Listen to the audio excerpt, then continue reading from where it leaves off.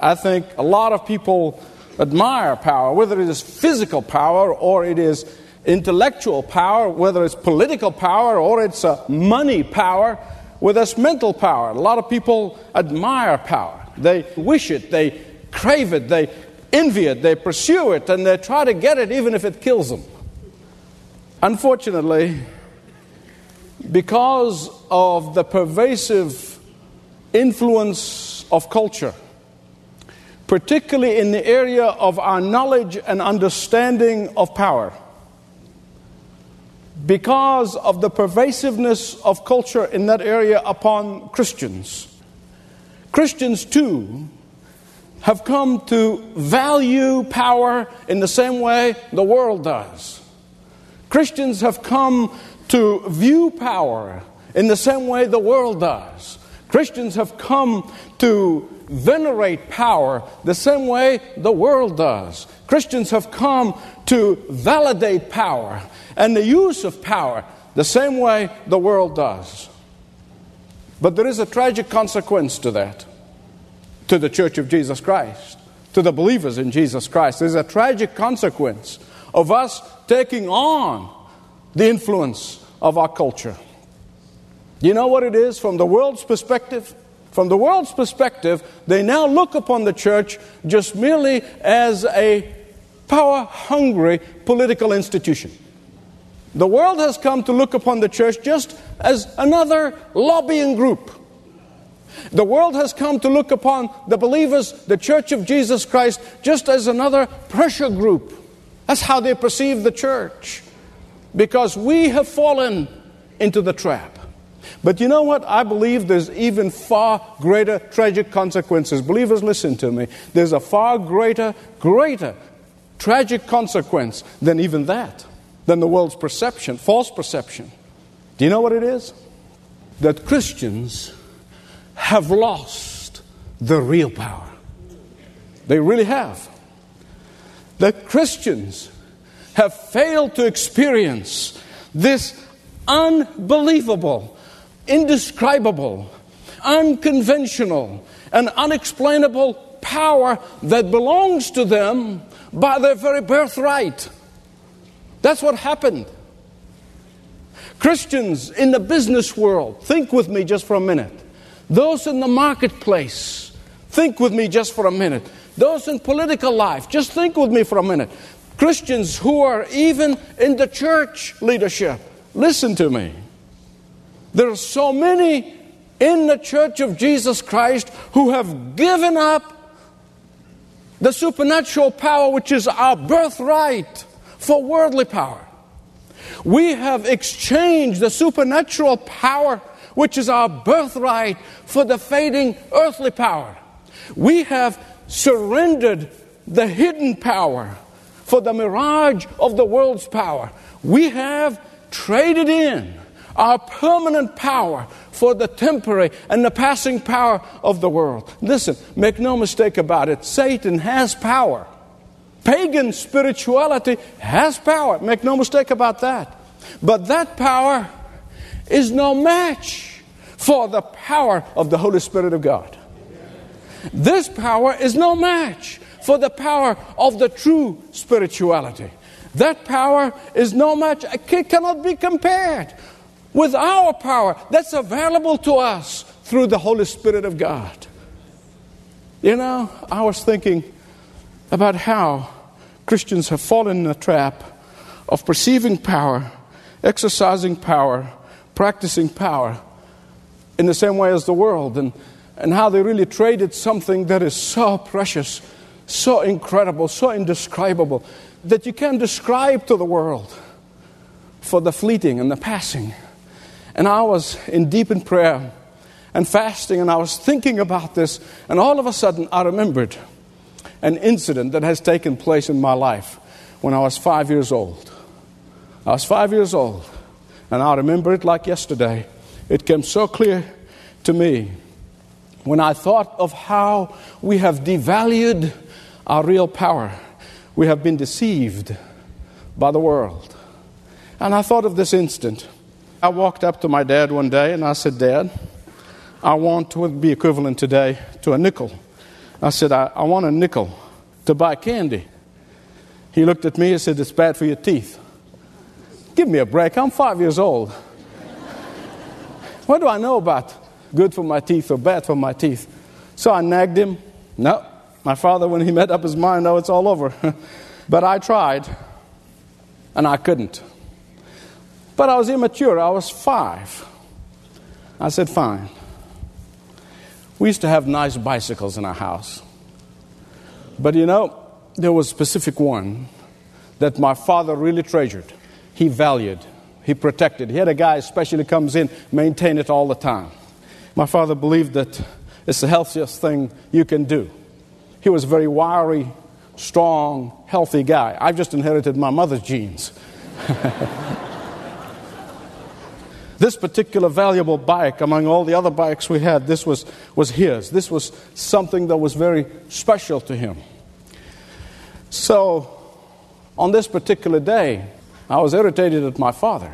How dare he not give me what I want when I want it, at the time when I want it? How dare he would not let me gratify my desires? I didn't verbalize them that way, you understand. But I reasoned like a 5-year-old. Down the street, there was a kid who was about 3 years older than me.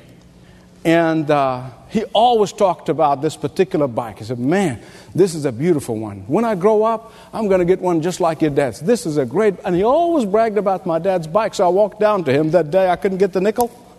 And I said, how would you like to buy that bicycle for a nickel? You mean it? A nickel? He said, I'll give you 2. I said, that's even better. I took the 2 nickels, bought my candy. I got my candy. I got my immediate gratification. But what have I done? I have exchanged the valuable for the ridiculous. I have exchanged the great thing for the crummy. I have exchanged the useful for the useless. I have exchanged the significant for the insignificant. I have exchanged the prized possession for the worthless. I have exchanged highly regarded for the fleeting. But I want to tell you, that experience at a very early age taught me an incredible lesson in life. As I grew older, and I began to understand what the Christian faith is all about, as I began to understand what the Word of God said, as I began to understand the promises of God, as I began to understand the treasure that is ours in earthen vessels, as I began to comprehend the deep antithesis between God's power and the world's power, I have learned from that day on, from the time I became mature in my walk with the Lord, that it is my cry to Him on a daily basis, and many times, several times a day, is my cry to the Lord from that moment of comprehension on, Lord, it is your power and not worldly power that I crave. Lord, it is the power of your Holy Spirit and not earthly power that I long for. Lord, it is the Holy Spirit's power and not my crummy power that I want to see. Lord, it is the power of your Holy Spirit, not the fleeting power that I seek. Lord, it is your Holy Spirit's power, not the world's manipulative power that I desire. Let me tell you about the world's power. You have to understand their idea of power in order to make the distinction. You see, when the world talks about power, the world is talking about the ability to control events, the ability to control circumstances. It's the ability to control other people. That's what worldly power is all about. You see, the world's view of power is it's your ability to manipulate people, your ability to tempt and entice people to get them to do what you want them to do. It's the ability to be self-sufficient. It's the ability to be above others. That's what the worldly power is all about. But the power of the Holy Spirit gives us is very different. The power of the Holy Spirit that God longs for His children to receive and to have and to be empowered with is to serve His purpose in our lives.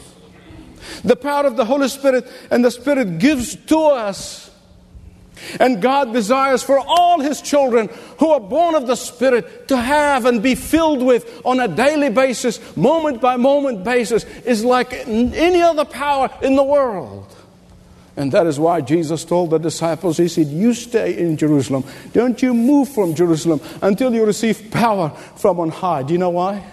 Because it is only the Holy Spirit's power, which is dynamite-like, that will blast the power of sin. It's only the Holy Spirit and the power of the Holy Spirit, which is dynamite-like, which is going to take us not to be independent people of God, but to be dependent on God. It's only the power of the Holy Spirit, which is dynamite-like, that can forgive our sins, that can relieve our guilt, that can heal our soul, that can create love and humility in our lives.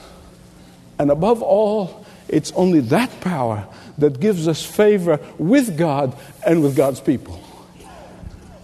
And let me tell you, you cannot have this power as long as you have bought into the lie of the world's power and the deception of the world's power.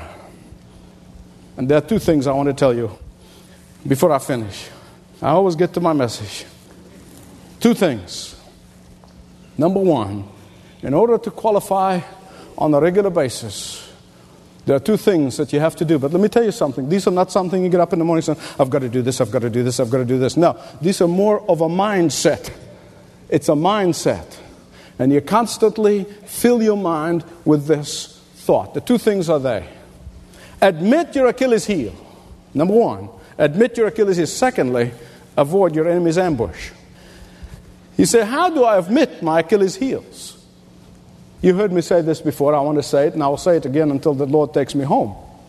Whenever I'm speaking to seminarians or young pastors or groups of people that I speak to, they would often ask me that question. They say, what is the area of your weakness, and how do you guard against it?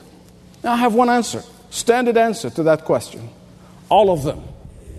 The question is, well, no, I understand. But now, what is the area of your weakness? All of them.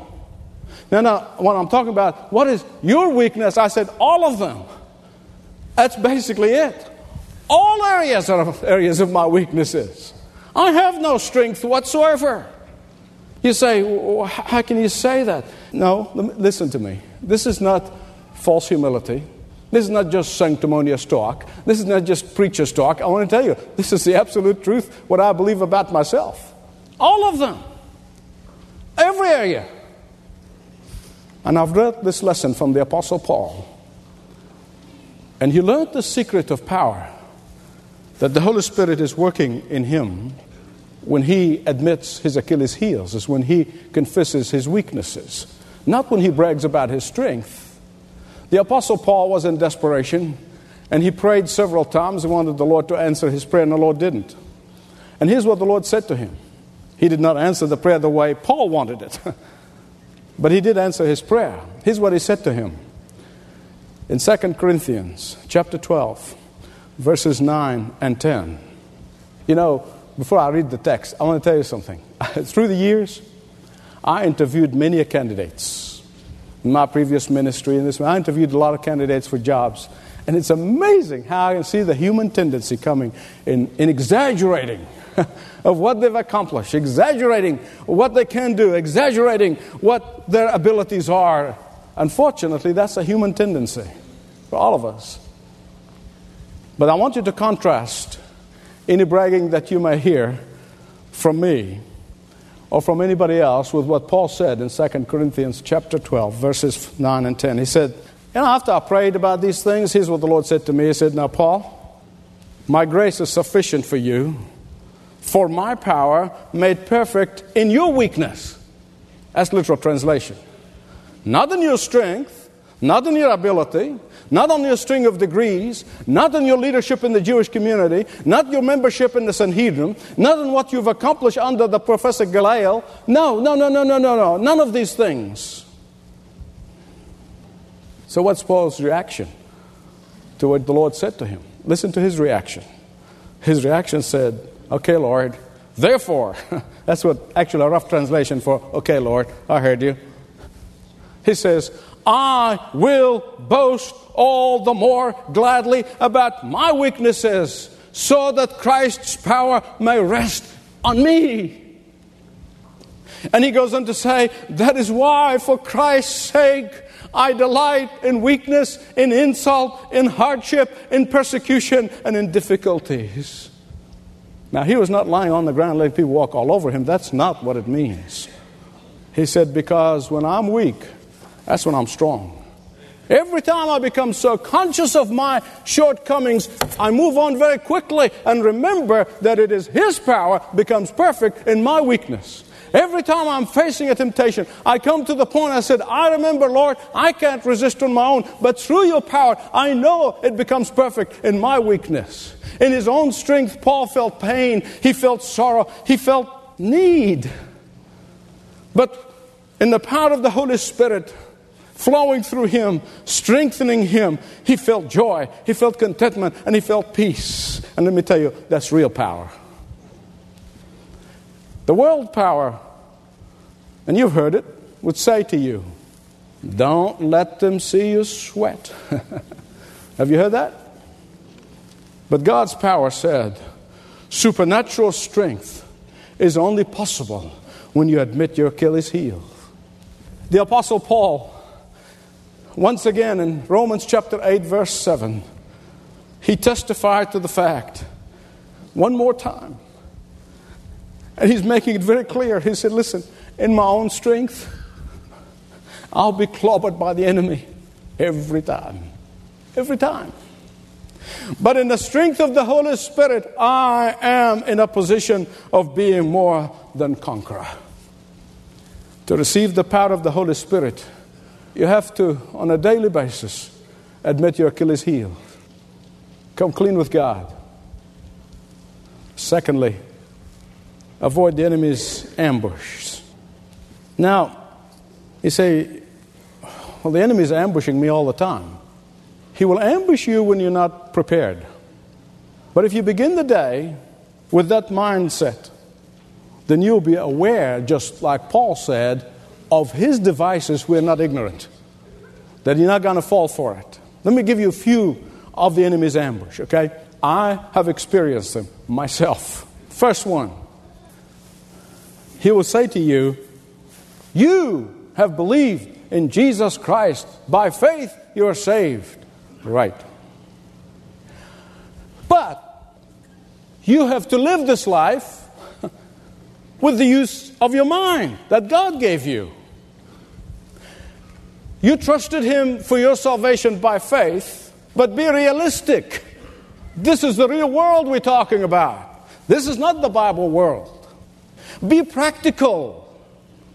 Use your mind. Use your head. This is how things are. This is how people do it. You placed your faith in Jesus Christ. He saved you eternally. But don't trust in His promises for your daily living. Not when you're cutting that business deal. That's a little shady, because that's how things are. You see, He would say to you, you have received salvation by faith, but you can't operate your business, you can't operate your relationships by faith. You have to be realistic. You have to be practical. Most Christians exercise faith in the power of the Holy Spirit when they are saved, for their salvation, for their eternity. But they fall in the trap of manipulating people, manipulating events, manipulating situations, manipulating circumstances in order to let them go their way. Instead of exercising faith in the living God, the one who saved you is the one who's going to carry you through. The second ambush is the seeking of the power of the Holy Spirit to avoid unpleasantness in life. Seeking the power of the Holy Spirit to avoid unpleasant circumstances and unpleasant people and unpleasant situations in life. Preachers preach that stuff all the time. They fall in the trap of thinking that the power of the Holy Spirit is like a vaccine that you get it in, and then you won't have any difficulties in life. You're not going to have any problems in life. You're not going to have any temptations in life. Instead of what the Bible teaches us, and namely, it is a continuous pouring of the Holy Spirit. It's continuous receiving of the Holy Spirit so that we become equipped to overcome every single time. There's a third ambush that you need to avoid. And you do that with your mind set. And the ambush that this enemy sets before us is what I call beating yourself up. I know some people do that mentally all the time, constantly beating themselves up, emotionally beating themselves up. Let me tell you something. Listen to me. I'll tell you this on the authority of the Word of God, and I'll tell it to you from experience. The feeling of inadequacy, especially when things don't go your way, is not a time for you to beat yourself up. It's time for you to beat your knees on the ground. I want to give you a rule of thumb. Whenever you focus on your inadequacy, other than confessing it and move on, other than surrendering it and move on, we know what you're doing? You're taking the spotlight from God and putting it on your inadequacy. You are taking the spotlight away from the Holy Spirit who wants to empower you.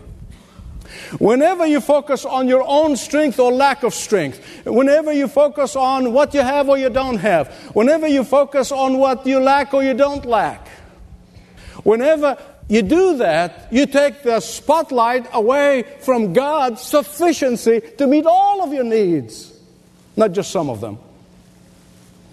When you focus on your own problems more than God's solution, when your focus is more on the difficulty of the battle than on the victory that God wants to give you, when you do that, you become morbid and gloomy. Nobody wants to be around you. But not only that, listen. When you wallow in your failures, you will give the Holy Spirit no opportunity to do His work in you and through you as He wants to do. Two simple qualifications. Admit your Achilles heels, but don't stay there. Move on and receive the perfect power of God's Holy Spirit. And secondly, avoid the enemy's ambush. But there's even better news. The Holy Spirit will empower you when you do both. Shall we pray? I don't know where you are. He does. And if He has spoken to you, it is my plea that you would say to the Lord, Lord, I am going to cease to live like the world, thinking like the world, manipulating like the world. Because, Father, I'm going to be empowered by your Holy Spirit. And I'm going to seek that inner filling. Not just every day, but every moment of every day. If you're tired of orchestrating things, surrender. Admit and avoid. Father, in the name of Jesus, we come to you as men and women who are being harassed by our world system and by the culture. And the world, as the Apostle Paul would tell us, is trying to squeeze us into its mold. And Father, forgive us for the times when we allowed ourselves to be squeezed. And in the name of Jesus, we come to you. Ask you that as we confess our weaknesses, we know that your strength is perfect. And Lord, we pray that this would not be just a nice theological, biblical little thought that we tuck away, but it would be a decision that will impact us in all the events of our lives and in all of our relationships. For we ask this in Jesus' name. Amen. Thanks for listening to this message from Dr. Michael Youssef, recently featured on Leading the Way. If you'd like to know more about us, please visit ltw.org. That's ltw.org.